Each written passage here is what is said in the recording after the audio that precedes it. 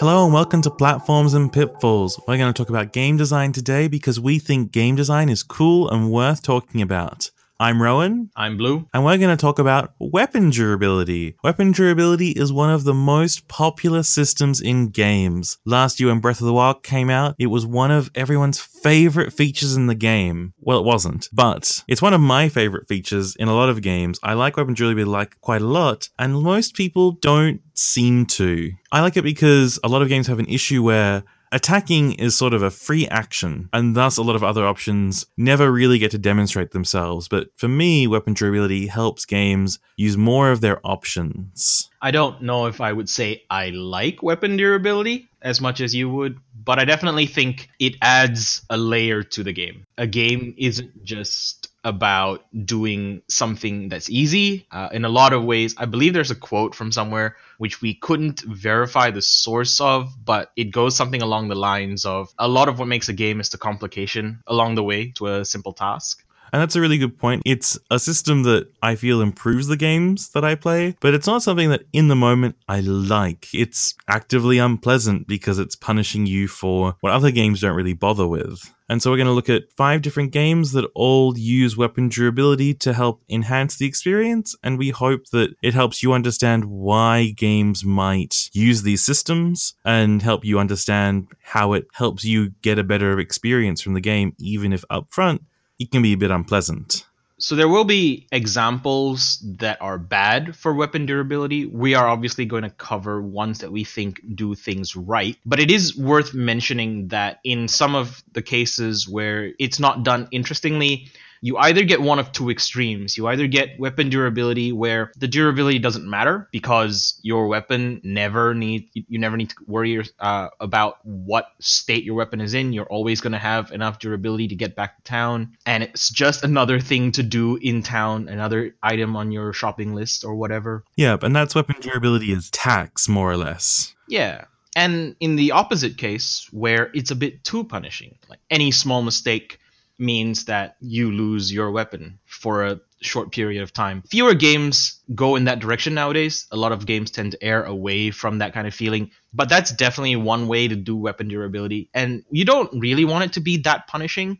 It's supposed to be something that adds tension to the game, as we're going to talk about, but not a fail state in and of itself. And so our first game is going to be The Witcher 3. And The Witcher 3 is a 2015 game that was fairly popular around the world by CD Projekt Red, a Polish studio. And it's an open world action RPG where you play as a magical mercenary whose job is to hunt monsters. And you are out there looking for a certain character as a detective style. And along the way, you end up doing a lot of missions for people because being a mercenary, you earn your money by fighting things for people. And The Witcher 3 system, honestly, when I was coming in to play this for the podcast, I wasn't super keen because I felt The Witcher 3 was kind of bland initially with its system. It felt like it was going to be one of those weapon repair as simple tax type systems. But I was really impressed by early game. You're into enough situations where that tax is high enough that you can't afford to do everything you want, and thus it helps influence your choices when you solve quests and things. You have to choose money more than being the nice guy or being the asshole sometimes. What did you feel about this system?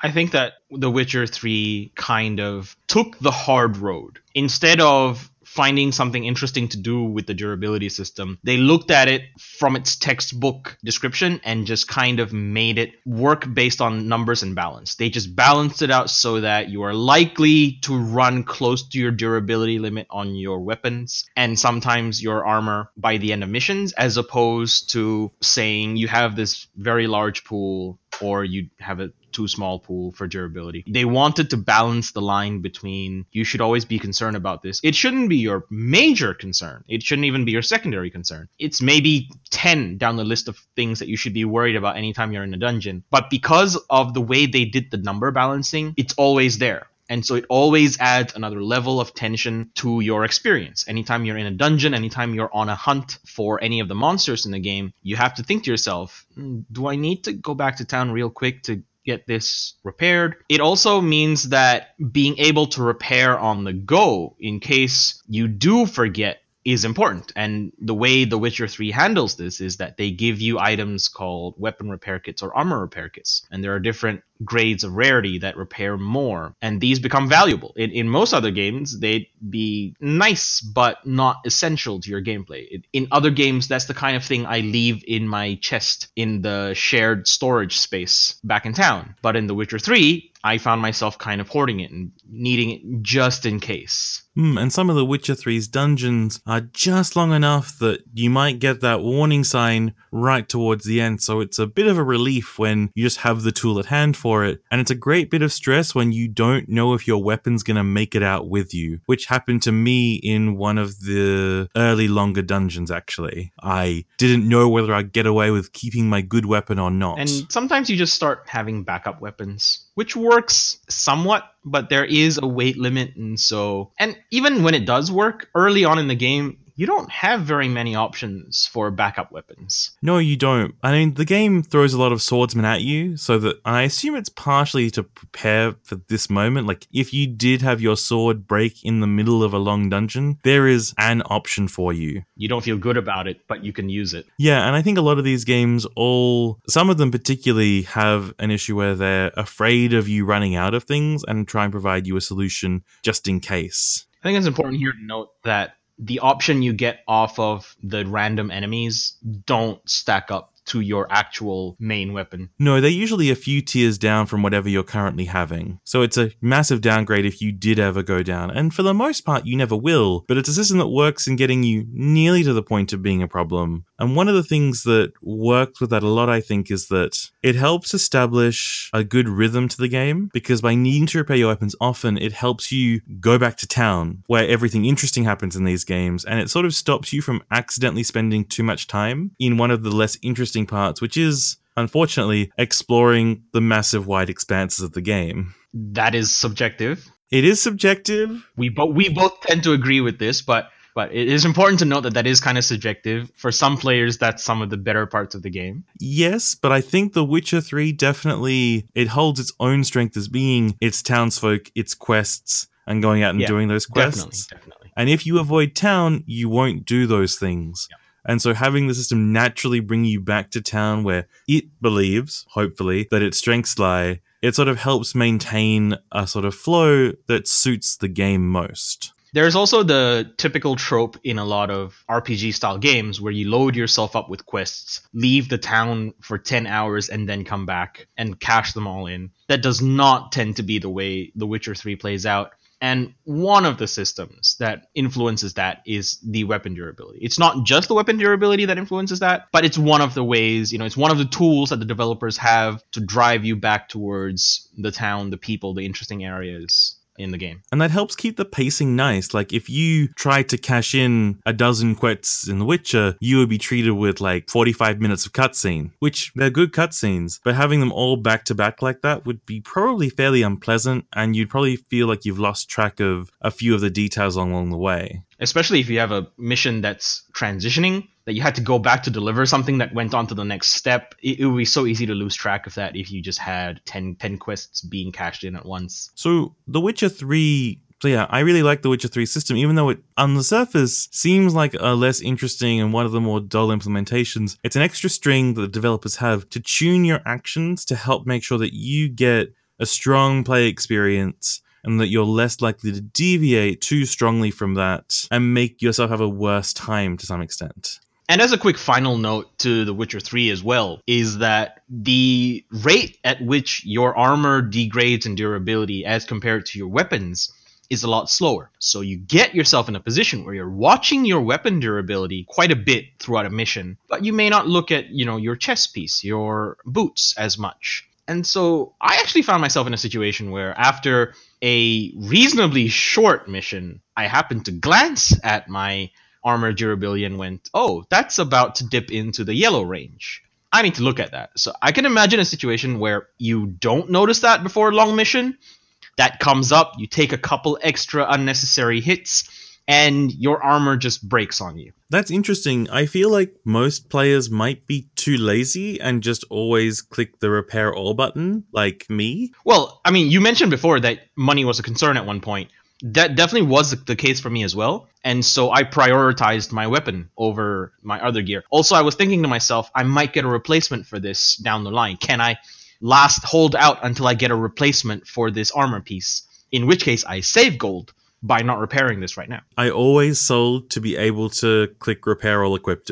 I see. But it's interesting you talk about how a lot of the weapon durability focus was on weapons, because our next title exclusively looks at weapons in its durability, and that's the Fire Emblem series. Now, we're cheating a little bit today, and we're going to talk about Fire Emblem 7, or just called Fire Emblem in the West, released in 2004, Fire Emblem Awakening from 2013, and Fire Emblem Fates from 2015, because they all use a lot of fundamentally similar systems, but they all deal with this system in slightly different ways, and those differences I think are really interesting. It would almost be nuanced if it weren't for the fact that it actually does change a lot of how you view weaponry in these games. Yeah, so let's talk about the 2004 Fire Emblem game, which was the first for the series in the West, and it has a very simple system. You get weapons, they have X amount of uses. Often a lot of common weapons have about 40 uses, and rare weapons have about 20 uses. Each use is exactly one hit in combat. So Witcher's numbers are fairly abstract. You get like X hits per point of durability. In Fire Emblem, all the numbers are really manageable. And you have some weapons that are very common, like the iron weapons, that you've got more or less enough that even if they break, you've got more. But characters have often very special weapons that they only have 20 of, and they only get one of that weapon for the game, maybe a replacement very late. And what's really great about this system is that it helps make every action something valuable. There's no attacking as a free action nonsense in this game. Every time you've got to think, what is this weapon worth? What is the best weapon for this situation? And all the choices have a cost, and I think that's something that really helps Fire Emblem edge out being interesting. How familiar are you with Fire Emblem 7, the first GBA one that came out in English? Not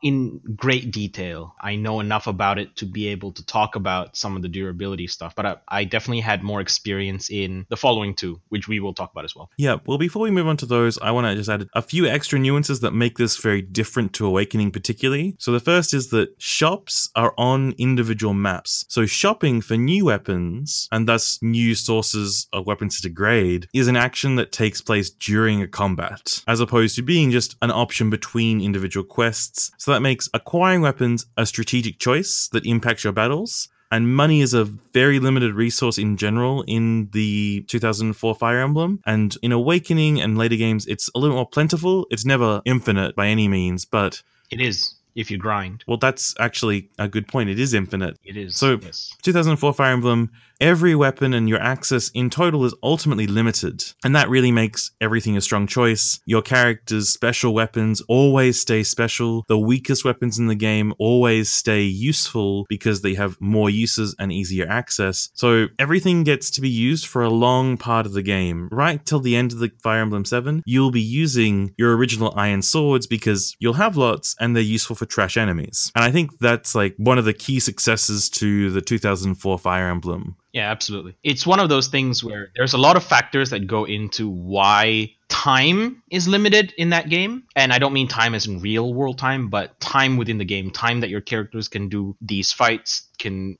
shop for these things. All of that's very limited. You tend to get one shot at lots of things unless you just save and reload. But in terms of your character's through line, they have these number of battles they're going to go through, and that's it. And some of these weapons are pretty rare when you get a character with them, so your character's identity can often be limited to a limited use of items, which helps make you choose things very carefully. Awakening, which came out in 2013, does a lot to change up the formula, but one of the biggest things that it does is make character permadeath optional. And I guess I didn't actually say this. So Fire Emblem games are a series of strategy RPGs that have heavily featured permadeath as a key feature from them from the first game up till the 3DS games. And that's just important to note because that carries a lot of the identity for the games, which is to say limited resources, quote unquote, which includes your characters. And we'll talk about this in a later episode, but the fact that characters can die permanently and that stopped being the case for certain entries changes the design and structure a lot about them. But for Awakening, for today's discussion, it changes a few of the key things. You can grind in Awakening, which means that you have functionally limitless money, although practically you just have as much as you want if you want to make the effort for it. You can buy weapons in between missions, and you can upgrade weapons. But weapons still have limited uses, which it keeps, but I feel it's a lot less relevant. And as opposed to the original Fire Emblem 7, we've got, well, original's a bad word to use for a 7th game in a series, but as for Fire Emblem 7, characters with special weapons, those special weapons had limited uses. In Awakening, characters with special weapons like Crumb and Lucina with the Falchion, they have unlimited uses of those weapons, making these very special weapons feel incredibly mundane. It was weird because they felt more powerful because, yeah, the stat line puts them above your typical iron sword. But at the same time, you could give them better weapons. The developers couldn't give you a good permanent weapon because that breaks the design space. Yeah, you can't have the best weapon in the game being a weapon that you can use infinitely in a game where limits of things. Exactly. So that was a very interesting kind of back and forth in that system there. It felt like one of the directions the game was going in was to make your good weapons low enough in their limited use that you might run out of them in a single encounter. But it never really dared to go that low in terms of the numbers, and you always had force of number of people on your side to be able to overcome that problem. Yep, and you can get away in the older ones with not really using your special weapons very often at all, but they definitely give you an edge. One of the things that I find really interesting in Awakening particularly, though, is it's the forging system, which is not necessary to engage in too deeply, but basically you can upgrade these limited use weapons for paying a lot of money, which is easy enough to acquire, but it still makes... You end up making very powerful weapons that you are very careful with using because of these limited options, these limited uses. As we said before, there is grinding in the game. So unfortunately and ultimately, it's not money / finite resource that you're losing, but time. And that does work on some level. Time is something that players want to keep track of. They want to keep a hold of that. But yeah, definitely. So one of the extra little wrinkles in this system is that when a character dies, if permadeath is on, they lose all the items they're holding. So this means that between the option of possibly dying, but using less of a powerful weapon, or definitely surviving, but using one use of a very powerful weapon that you want to save, you'll almost always want to pick that powerful weapon usage. But Fire Emblem Awakening kind of undercuts that. If you pick the non-permadeath mode, you end up being allowed to make some very foolish decisions a lot more often, which kind of undermines these systems a little bit. But moving on to Fate. So Awakening has this sort of halfway battle between, is it going to really commit hardcore to letting players not use permadeath or using permadeath? Fates, the games that came out in 2015, featuring 2 versions, one very hard version and one version much more like Awakening. This game had a huge change to weapon durability in that it removed it. And you'd think that eliminates it from this discussion, but because the series up to that point had been more or less defined by its adherence to these sort of systems, it's interesting seeing how that changes the feeling of Fates. So what I disliked about Fates' system was that on one hand, weapons were more interesting. Each weapon had a good upside and a good downside. On the flip side, though, it meant that more or less every combat you would choose more or less the right weapon for the situation without fail, which I like being forced to make suboptimal choices thanks to limitations, and I never felt like I ran into that in Fates very much. I think Fates is a great example of what we mentioned earlier, that part of what makes a game is the complications you put in the way. With doing away with weapon durability, they try to add complications. Like you said, some weapons have downsides, but without the fact that you lose weapons, and the fact that they really didn't want to commit to punishing weapon choices, it didn't feel that bad. You just always found the one that worked for you. In my case, that was always just take the average one. The average strength weapon with no real up or downside is always going to be the best. You didn't have to min-max yourself very hard.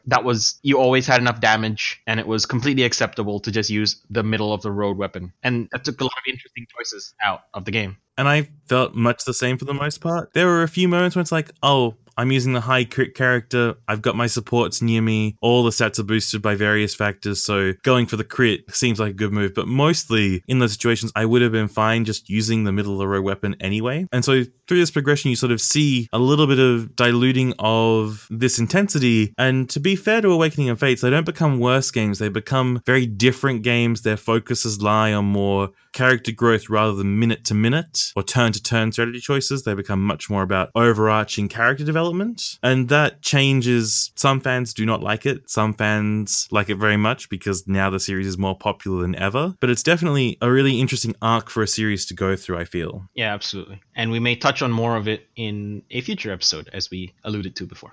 It's not really May. We will touch on this more. Yeah. And hopefully... It's a promise. It's a promise. And thinking of promises, Riviera the Promised Land is a 2004 RPG by Sting. And it's a very traditional RPG story, complete with an amnesiac protagonist. But what really separates it is that there's no character levels, but characters developed by learning skills and stats from their weapons. And those weapons have limited amounts of uses. So this is your first time playing Riviera the Promised Land, and it's not one of my favorite play experiences, but it's one of my favorite games to think about and talk about. What did you think of it? I'm going to try to be a bit more on topic here, but in general, what I thought of it is that it is not afraid to take its time. And I think that definitely comes into play with the weapon durability system, if we're going to be talking specifically about that, which we are. It opens up fairly simply. Like, the weapon durability is there. In a lot of ways, it resembles what you can expect from Fire Emblem. Although, no, Fire Emblem definitely came before this, right? Fire Emblem beat this by about 20 years. No, by about 15. Good. Just so we're clear. At first glance, it looks like a relatively standard durability system. You have a certain number of uses on your weapons. And then they add a weird wrinkle on top of it, where you only level up if you master a weapon. And that made me squint and go, okay, I see what you're doing. That's kind of interesting. And then they tell you, and not everyone can use every weapon. And that made it a lot more interesting. And then what really tripped it over the line for me was that, and characters can use the same weapon in different ways. And that just made me gawk at the screen and go, wow, that's cool. And it works really intuitively when you think about the characters. You've got the main character who's your standard hero type, and they get a magic wand and they bash people with it. It's quite impressive. You've got your standard healing lady, who's like very nice and supportive and all those things you expect from your priest character, and she picks up the wand and casts healing magic. Except she's also your rapier user in a lot of ways. Yeah, she's your rapier user too. And, she's elegant and refined, so of course she uses the rapier much better. And each character has their weapon specialties, and so each character has a different amount they want to use each weapon in combat. And the extra layer of wrinkles that we talked about before is that you can only bring 4 into combat at once. So the fact that each character uses each weapon differently means that you actually have more than 4 options in battle for your characters, which really gives it a lot of interesting preparation depth. It's very neat, that number limitation, as well as on top of that, you can only have a limited inventory size to begin with, which you hit very quickly. Yep, you are constantly cycling out of weapons from almost the first hour, I think. Yeah, absolutely. And that's fine in context because the game is constantly giving you a lot of the lowest tier items that are worthwhile for your current area. Which means that, like in Fire Emblem a little bit, it keeps your special weapons special, but it also means that you're not going to run out of options entirely, which I think is a fine compromise for this sort of system. Your special weapons are also, in some ways, detrimental. They have low amounts of uses normally, and that's bad, because you only have so many weapons. What if a fight drags on? You can only bring 4 in there. Do you really want to bring one of your 4 as something you can only use 3 times? That's a fascinating kind of tug of war of desires in the game. And some of them are very limited usage. So early on in the game, you get a weapon called the Dragon Slayer, which deals a lot of damage to dragons. But not every character in your party can use it, so it's not necessarily a huge benefit to bring it into that battle, but the amount of damage it does deal is so huge that it's hard to not do so as well. And then you get extra interesting scenarios.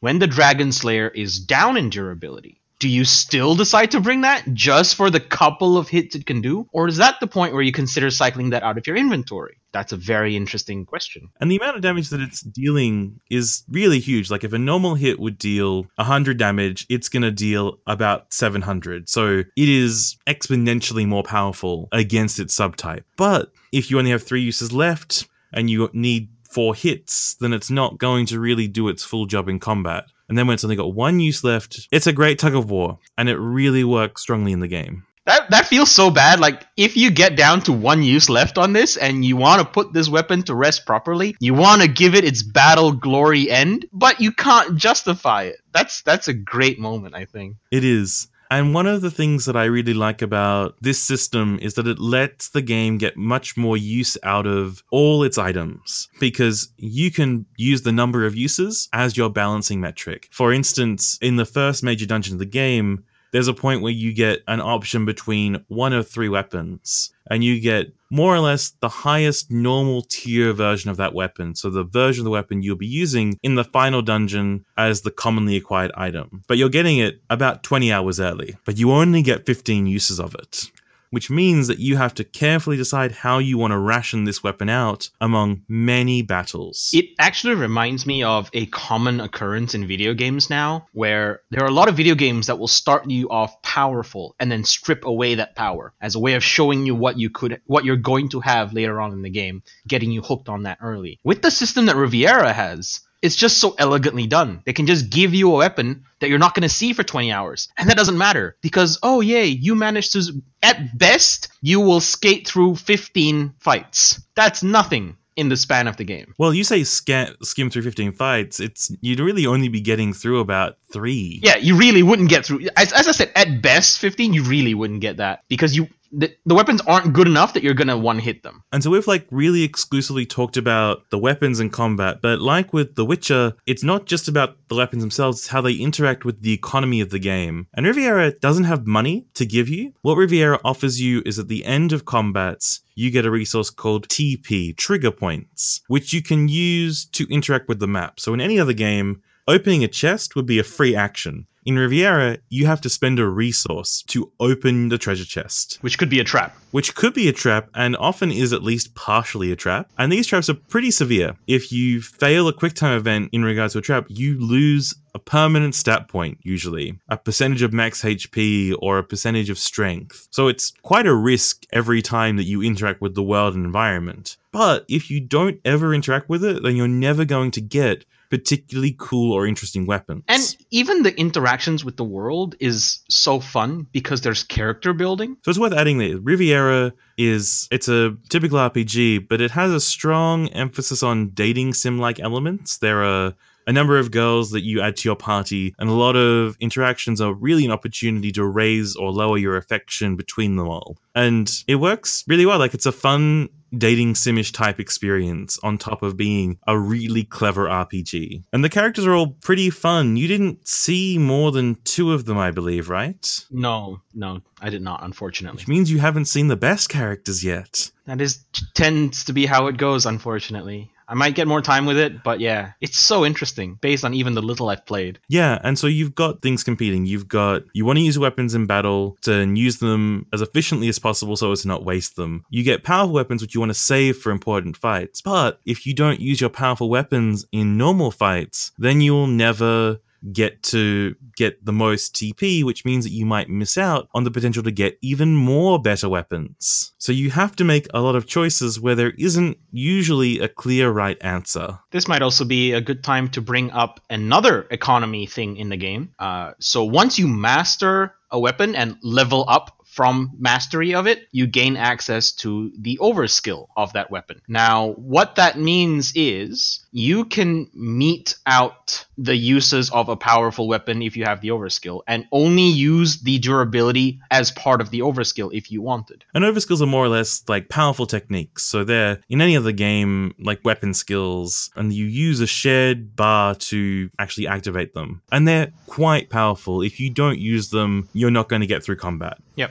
They're definitely part of what the game expects you to dish out in terms of damage. On average, I'd say you'd be able to get double to quintuple the amount of damage off of an overskill, depending on how much overskill you use. Yeah, and so each character has certain weapons that they're better at, and so they would use more or less of the meter per different type weapon. So the protagonist, because he's a JRPG protagonist, is good at swords. So he would use 3 sections of the meter to do a overskill sword attack. But the elegant rapier girl only uses 1 if it's a sword, but 3 if it's a rapier attack. And the archer girl, she would use 3 for a bow, but less for other weapons and so on. And the protagonist has access to a special weapon that has a mode that breaks the bar entirely, actually, and stops it being used. But that's not really relevant to this discussion and really just veering off a bit. But there is one issue with this system that is really sad, and that is that the game is afraid of you having to earn these stats and skill ups from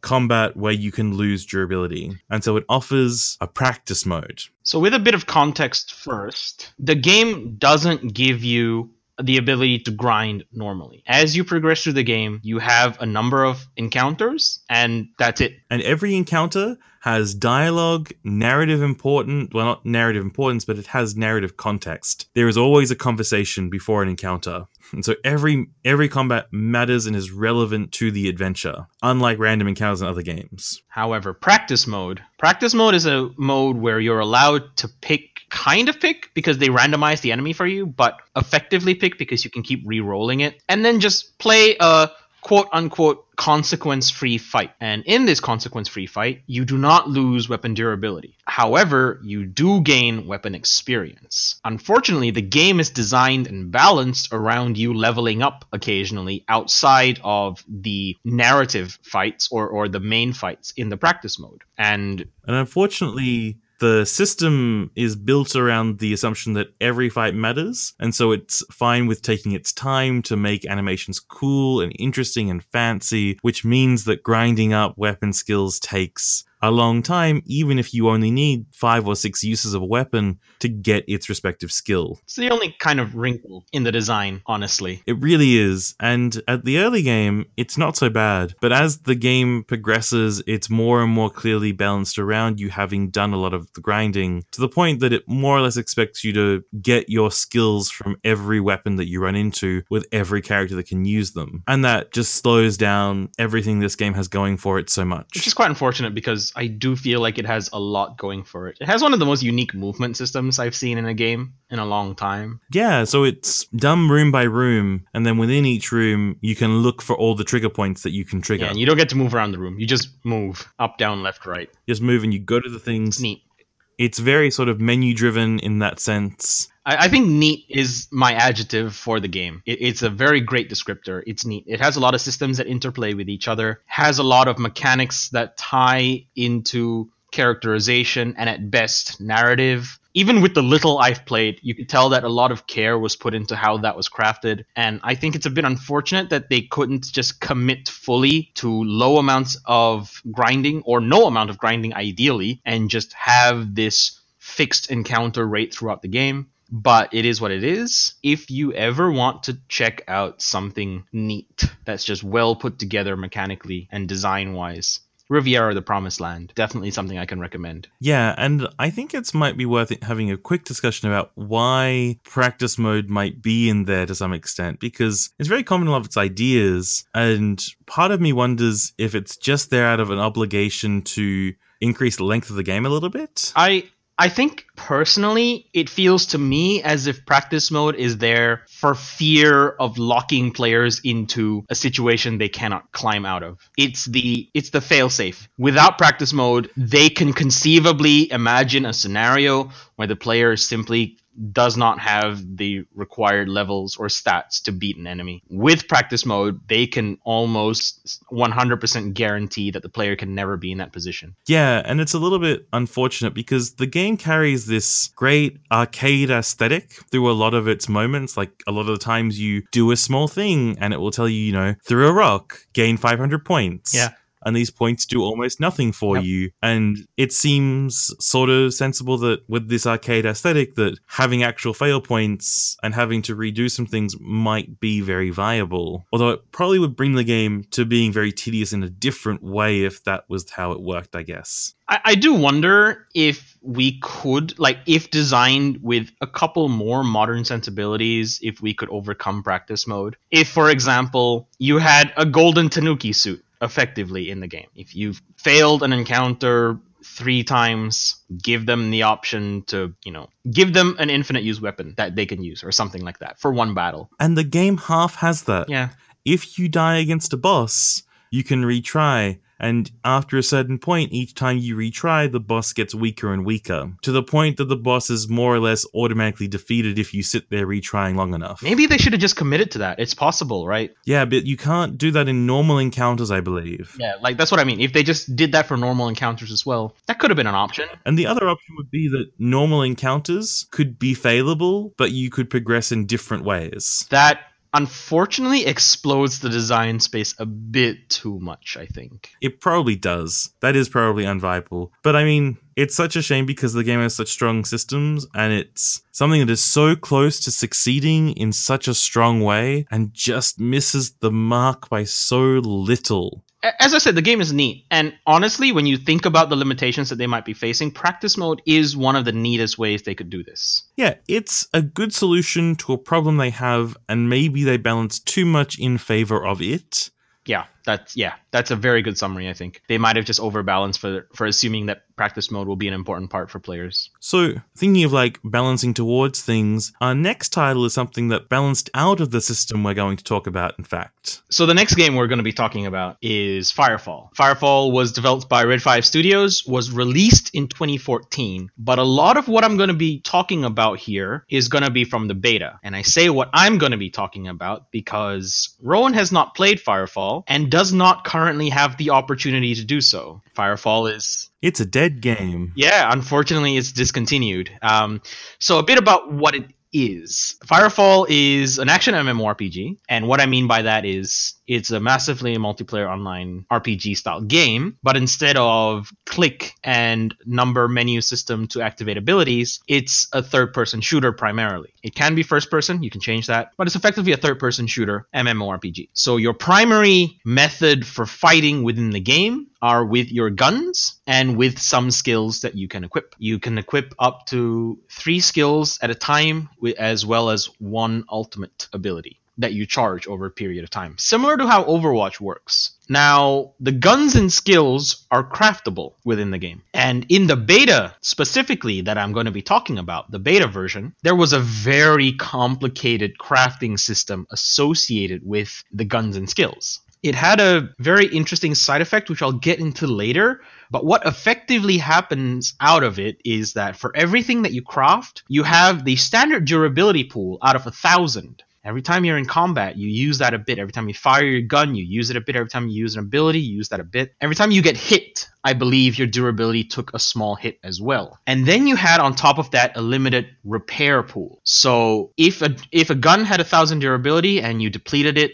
it might still have numbers in the repair pool, which you can then put back into the durability pool. The reason this repair pool exists is because if an item drops from an enemy, it has 0 repair pool. You have maximum repair pool if you craft your own gun or skill. Does this make sense so far? It does. So basically, if I'm hearing your explanation right even, you're incentivized to make your own weapons because your own weapons will be able to last exponentially longer than collected weapons. But it does mean that no matter what, every weapon has a shelf life. Absolutely. That's when I first realized that, it was kind of terrifying. It makes using good weapons and skills so scary. But Firefall's supposed to be like a sort of post-apocalyptic setting, right? Like it's supposed to be resources a scarce world. Yes, absolutely. So it does play into that, which I really, really loved. Now, let's make this a bit more interesting. So I said you can craft your guns and skills. The ability to do so comes from collecting resources from the world, as you might imagine. However, these resources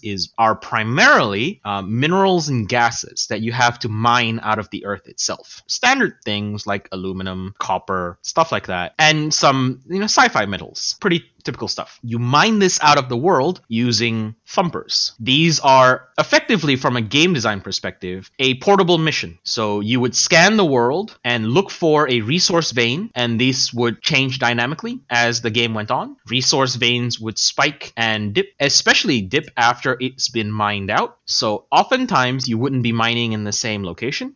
And when I said portable mission, I mean this. You call down a mining thumper from the sky, which is just a mining drill that hits the ground and makes a lot of noise, and that generates hostile interest. Local fauna will come out and try to kill you, and specifically kill the thumper. preventing you from gaining your resources. Does that make sense so far? Mostly. I'm not sure I can paraphrase it as eloquently as I did last time, though. Okay, let me try then. So you have this very neat design tool, in my opinion, which is a portable mission. You can go anywhere in the world and you can place it down, and you get this event that will take a couple of minutes where things will attack an objective and you have to defend it. The reason you would do this is because there's resources in the world and you're trying to get it out of the world. Simple? That is simple. Cool. It's very neat as well because, as I said, the resources ebb and flow. So after a certain period of time, some resources will replenish. But when you mine something out, you actually deplete that area of that resource. Now, these resources are what you use to craft your guns and skills. And there's rarity associated with these resources. This rarity they allowed for a lot of variance in this initial design. So an element could go from rarity of 1 to a rarity of 1,000, with 1,000 being the best. And those will impact the final product, so making something with rarity 1,000 is much better than making something with rarity 1. And as you might expect, high rarity metals attract more powerful enemies. So here's another consequence of the durability system. If you die, you lose 10% flat off of your 1,000 durability. And that's a big deal. That drops very rapidly if you find yourself in a losing firefight. If you find yourself trying to take a point or accomplish a mission that's just a bit beyond yourself, that's quite a penalty. If you've decided to use your good weapons, your good gear. Now, here's an interesting tug of war of desires again. Do you use your good gear to accomplish this mission that's hard? Or do you not and stand less chance of getting it done right? So that all kind of interplays very fascinatingly, in my opinion, especially because one of the hardest missions you could do at the time of this beta was the hardest mining missions. I never found myself in a position where I could comfortably wear my best gear out to this mining trip and expect to come back with more materials than I lost out of durability. I had to have a good day. It had to be a good mining spot. The spot you choose, because it's so dynamic, affects what kind of terrain you have to work with. Firefall is a very vertically capable game. I said it's a third-person shooter. Strapped to the back of your character, or the feet of your character in some cases, are jetpacks or jet boots, which meant that you have a lot of vertical control. And unfortunately, also means they can put things that are very annoying to deal with, such as sheer cliff faces and ledges, or sometimes even just open ground is bad, because sometimes those vertical terrain is usable to your advantage, where you can be on the high ground and shoot critters on the low ground as they come and attack you. So yes, going back a bit towards the durability, with 1,000 off of your crafted off your durability pool and 5,000 in your repair pool is the typical. So the average crafted weapon would last an extra 5 times as long as a weapon picked up. It put players in an interesting position. I believe the balance they were going for is that you should be able to conceivably replenish a weapon at about the 700 mark of rarity, weapon and skill at the 700 mark. But if you wanted to craft yourself something in the 800 or 900 range, you'd be sacrificing quite a bit of resources to get there. But those would be very powerful. Which feels great. Like, as we've talked a few times, like, it makes your special weapons feel special when you know that it's actually irreplaceable. Like, you could never earn back what it took to make it almost. Yeah, that's right. I don't want to go too much into the complexity of how the crafting system works, because that's more information than you need for this context. But I will kind of add this one note that different metals apply different properties to the thing that you're crafting. Which means that your weapons are always very unique to you, I guess, right? And even within yourself, each weapon you craft will be slightly different. So, as an example, there will be certain metals that impact the cooldown of your abilities. This can be so extreme that I once saw a couple of people dueling, and they had jet booster abilities, and their cooldowns were so low that they didn't touch the ground for 2 minutes. They were just boosting in the air, trying to hit each other. Keeping in mind that normally you can boost in the air for about 5 seconds if your boosters are good. 3 seconds normally, or 3 seconds when you first start the game. So they had a lot of airtime due to the weapons and more specifically the skills that they had. So you had a lot of opportunity to like really push characters in very different directions, but all this pushing to like extreme directions is inherently temporary. Nothing of this is permanent, right? Yep. You can easily, well, not easily. It would take quite a series of unfortunate events for you to find yourself out of any good weapons, gear, skills, etc. I guess we haven't talked about like optimal strategies and how all these durability systems are great at avoiding those. Yeah. But it stops any one thing from being too dominant because you know that eventually you're not going to have it anymore, which means that you always get to try all these different clever things. You come up with cool different things to craft, I assume, and you're always like pushing horizontally as opposed to just purely vertically. Yeah. The horizontal, the flat progression was a fascinating design decision that unfortunately went away when the game launched. So even the people who played Firefall once it launched as a proper game wouldn't really have gotten a feel for that. It became much more of a standard MMORPG at that point, with leveling and the ability to only really damage things around your level and lower.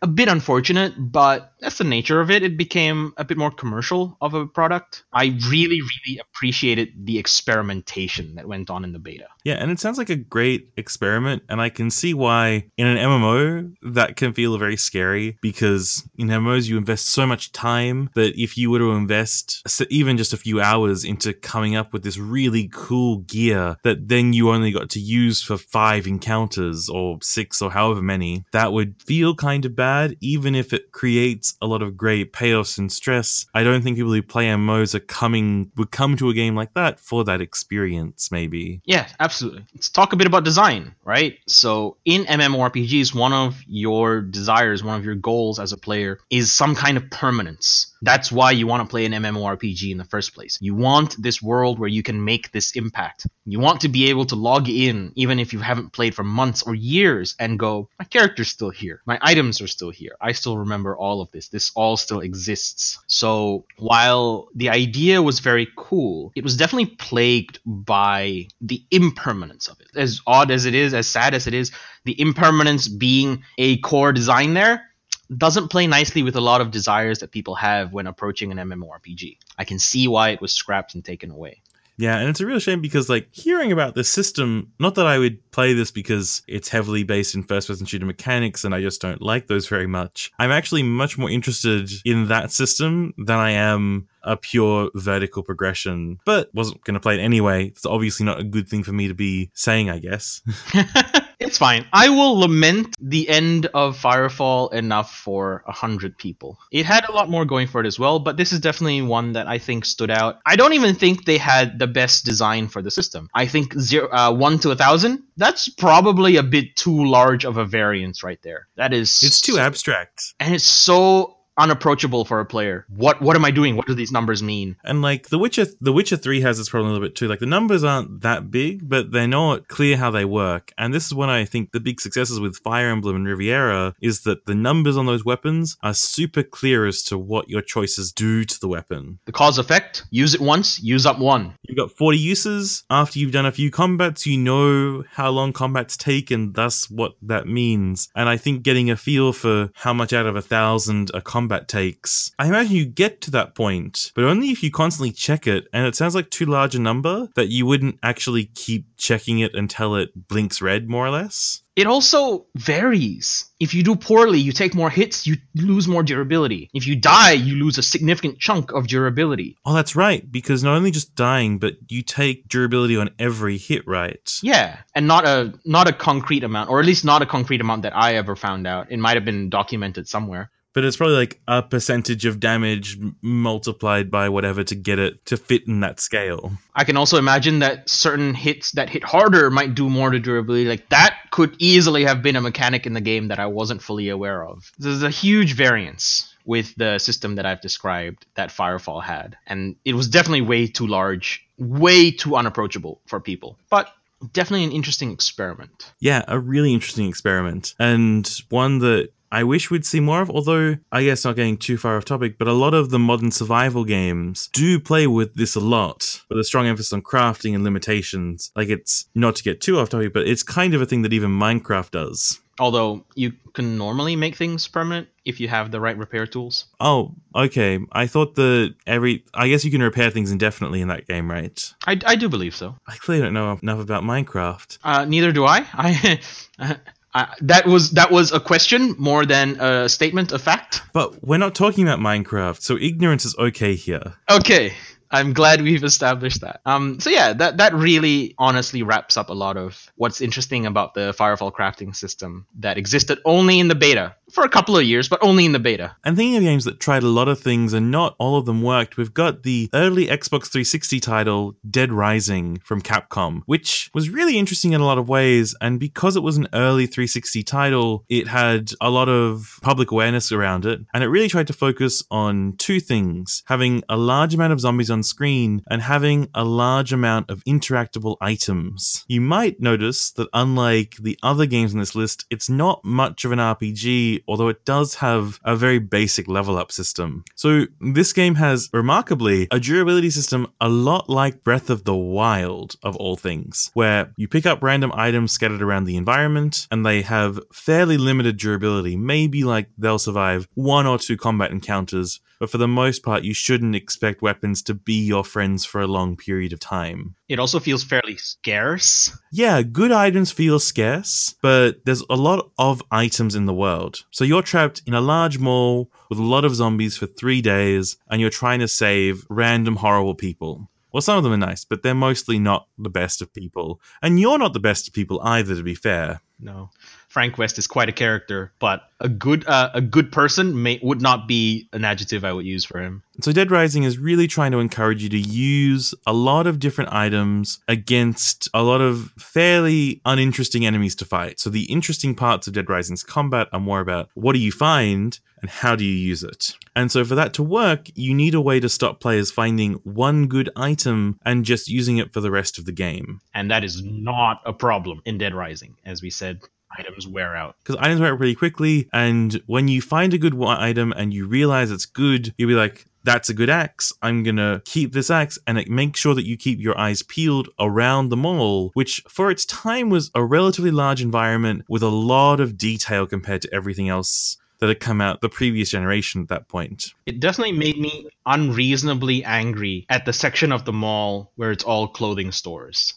Admittedly, I'm angry at those in real life, so I definitely felt a great amount of empathy with my feelings about the game, my feelings about malls. Yeah, fair. So there's lots of weapons that seem pretty useless but have some nifty applications, like the toy swords have good range and you can use speedily. So everything has a use, even if it's not super powerful. You can also use a lot of random objects like park benches, frying pans. If you're a scavenger, you get to scavenge around a mall filled with random junk. There's also some neat interactions, like the frying pan. You can chuck it on a stove for a period of time, and it'll heat up, and then you'll have a hot frying pan.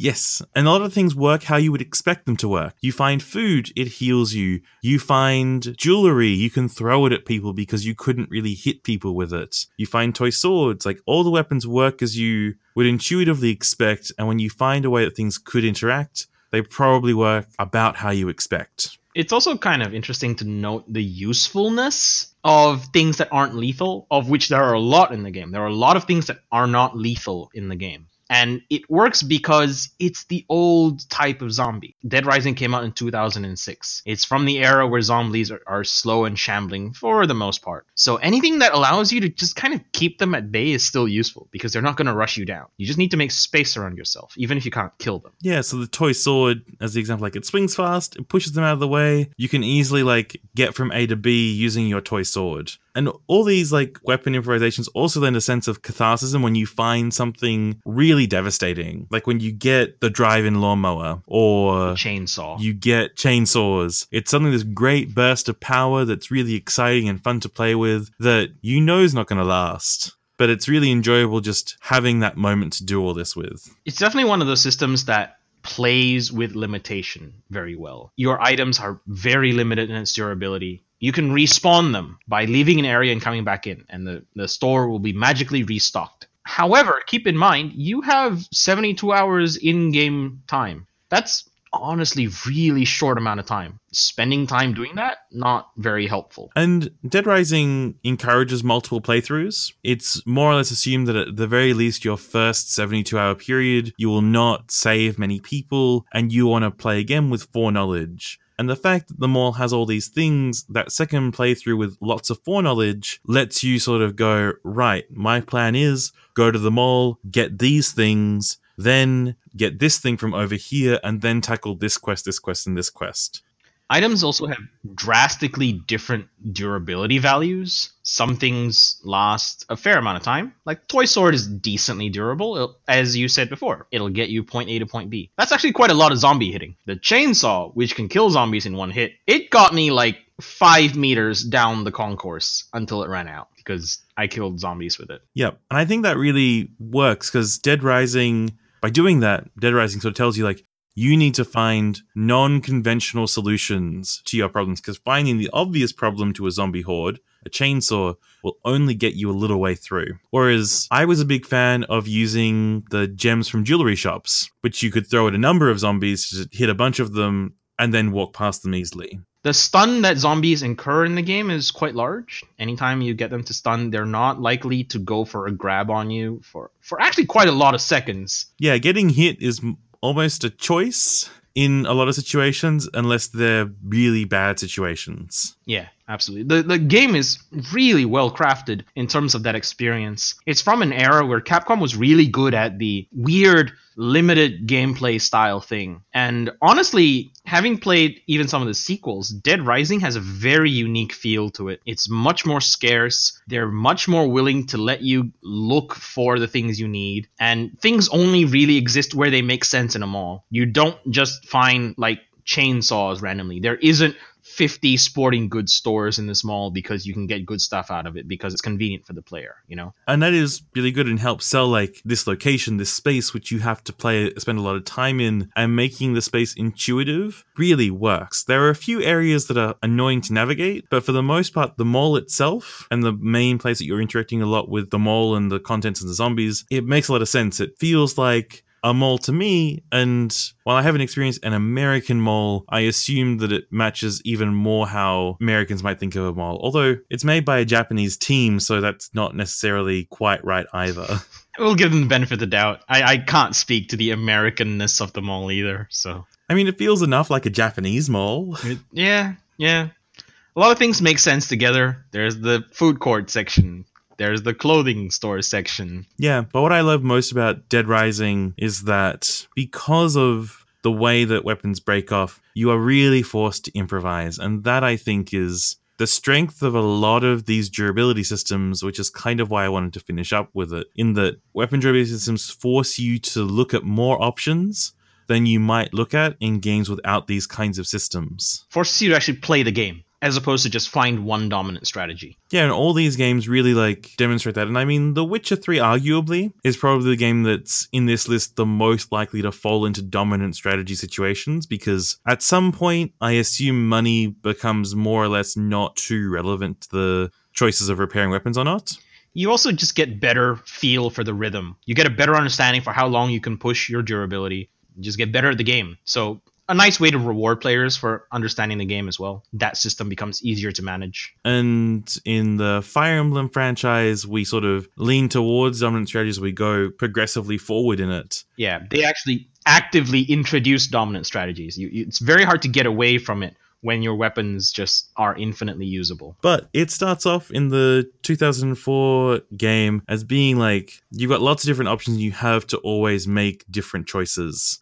Riviera presents a lot of complications and a lot of wrinkles, so there is no like clear, this is the right choice, this is not the right choice kind of situations. Although there are always a few weapons that are never right choices. The right choice tends to be leveling up, which means it tends to be using variety. Yeah, the game really pushes variety at the very least, and you also want to see what all your weapons do because every character uses them differently. So the combination of novelty and just the minor bit of optimization means that you're always pushing to try different situations and different things out. And then Firefall. Firefall did an experiment. Firefall really pushed how much information players can retain about weapons and durability, and pushed the idea of impermanence in an MMORPG. And that impermanence opens up quite a bit of playstyle, but ultimately was not marketable. And so they went in a different direction. A real shame.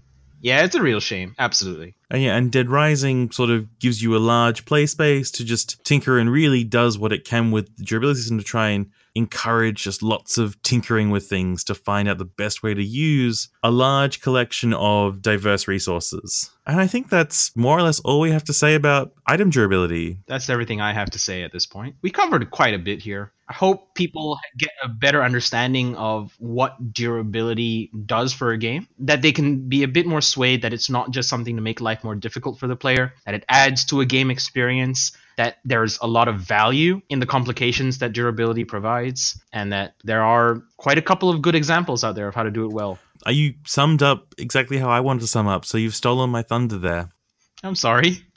But yeah, there's lots of good reasons to use item durability, and as a player, they don't always feel great, but they do ultimately make your play experience feel a lot better. And I hope that something else that makes you feel better is maybe interacting with us. If you'd like to talk to us at all, you can find us on Twitter, on Facebook. You can email us, and all those details will be in the show notes. And we look forward to talking with you again, or talking at you again, I should say, in about a month's time. Thank you for listening. The song Random Thoughts by Audiobinger, used for the start and end credits here, is used under the Attribution Non-Commercial License. Find links to Audiobinger and our social media in the show notes.